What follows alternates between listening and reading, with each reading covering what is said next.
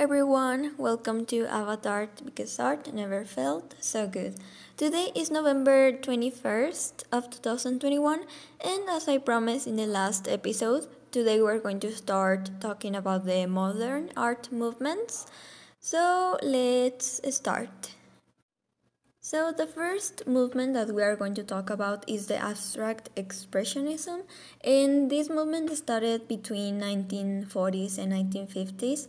So, this is a very interesting movement because, as you know, for the date of this movement, it was developed in a war context. So we can see, that abstract art is always like very abstract and all of this, and you cannot see like clear forms on the paintings.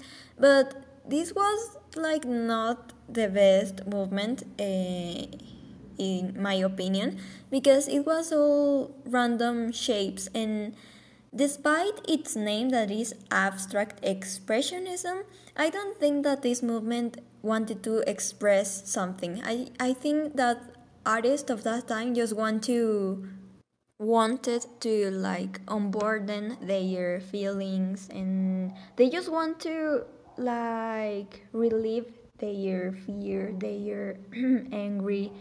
I don't know. I have to say that it is not one of my favorites because I don't think that artists wanted to express something that they were living at the moment. But it is still a very like famous movement, even when it is not like the best one in my opinion. So I don't know. It is interesting to see how sometimes the context of the situations that the artists were living affects a lot on the types of movement and in the types of paintings that they did at that time. And I don't have like any deep opinion about this movement because I didn't study it like very deeply because it didn't call my attention. But I have to make an honorific mention to one artist, and her name is Anne Ryan.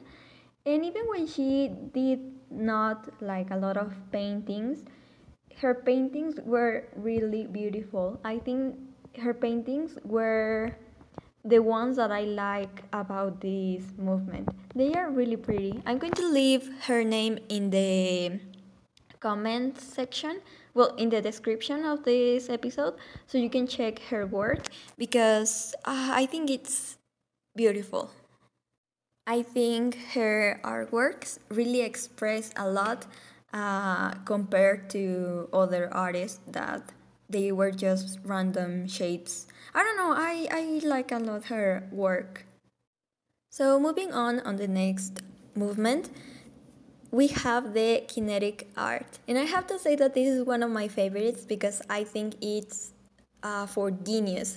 Because this movement was about, or was more focused on sculptures than in paintings, but it is still a very beautiful movement because it was all about creating like visual illusions and playing with the multidimensional movement of the objects.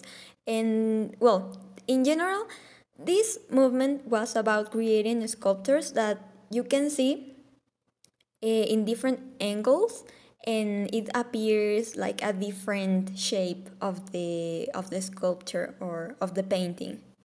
And a very good example of this movement is, I don't know if you remember the pictures or frames where they are like holographic and you move around the frame and you can see different paintings.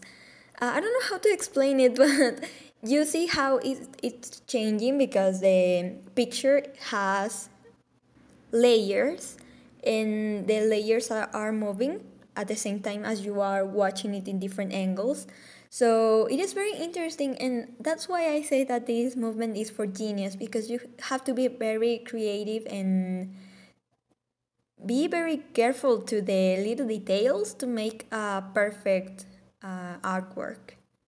I think my favorite part of this movement is that it was like very refreshing at that time because it was something really new and it is like a combination of very different art movements, but better. It like takes the best part of other movements, like for example the dada or the abstract, and makes something different and new and beautiful.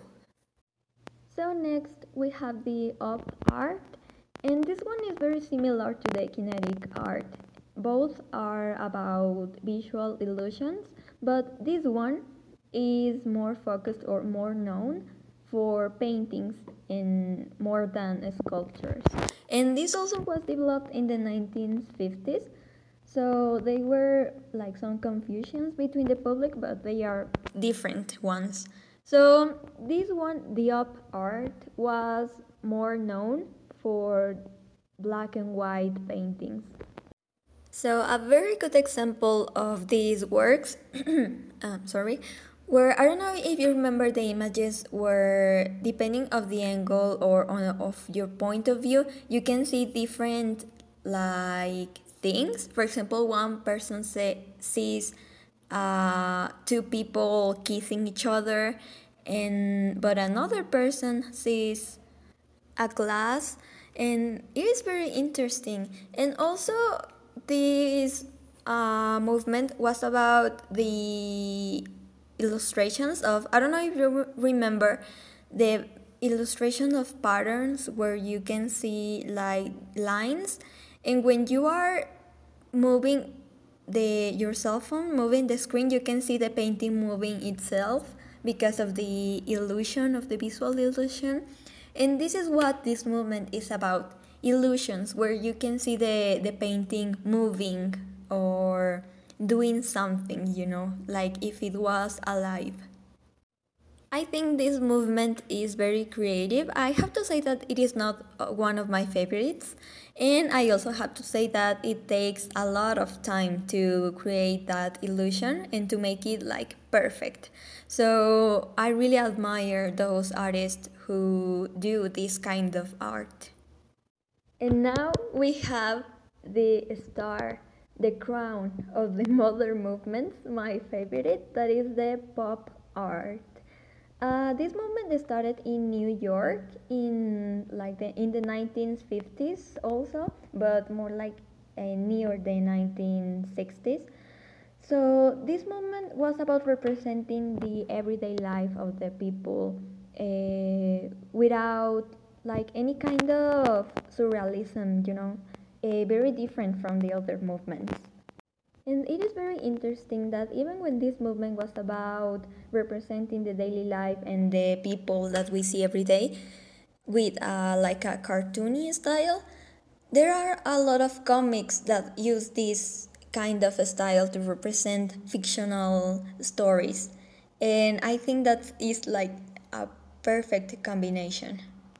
And I love this style because even when it was about representing the reality of the real life, it is still like a very stylish style, very beautiful.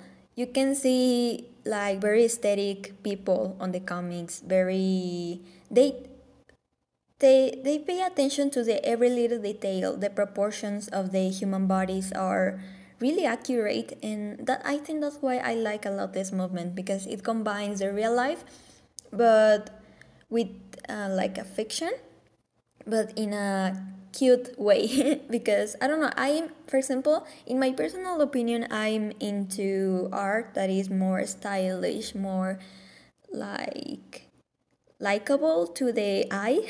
So I think that's why I like this movement a lot. And I'm glad that someone made this famous. And because of all of this, I think it is a style that it doesn't get like old, that we continue seeing in our everyday life, even when it started in the 1950s. So I love it. I have to say that this is one of my favorites, if it's not my favorite of the modern movements. And I love it. And if you want to see more examples of this, you can always search on Google Comics, and you can watch a beautiful art style and a very nice story at the same time.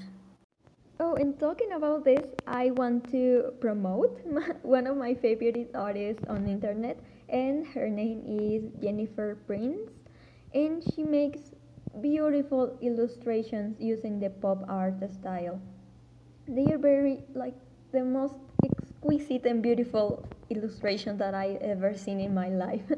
And she is one of the reasons why I like this art style a lot. She makes perfect illustrations. You can look for her work on Instagram and TikTok.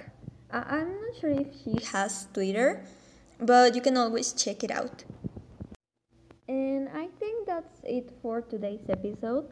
Uh, I hope you enjoyed this episode as much as I did. And please check out Jennifer Prince's illustrations. They are mm, really beautiful. Perfect. So I think that's it for today's episode. Thank you for being here another day listening to this. And we will see you in the next time where we are going to continue talking about modern movements. So, see you at the next time. Bye.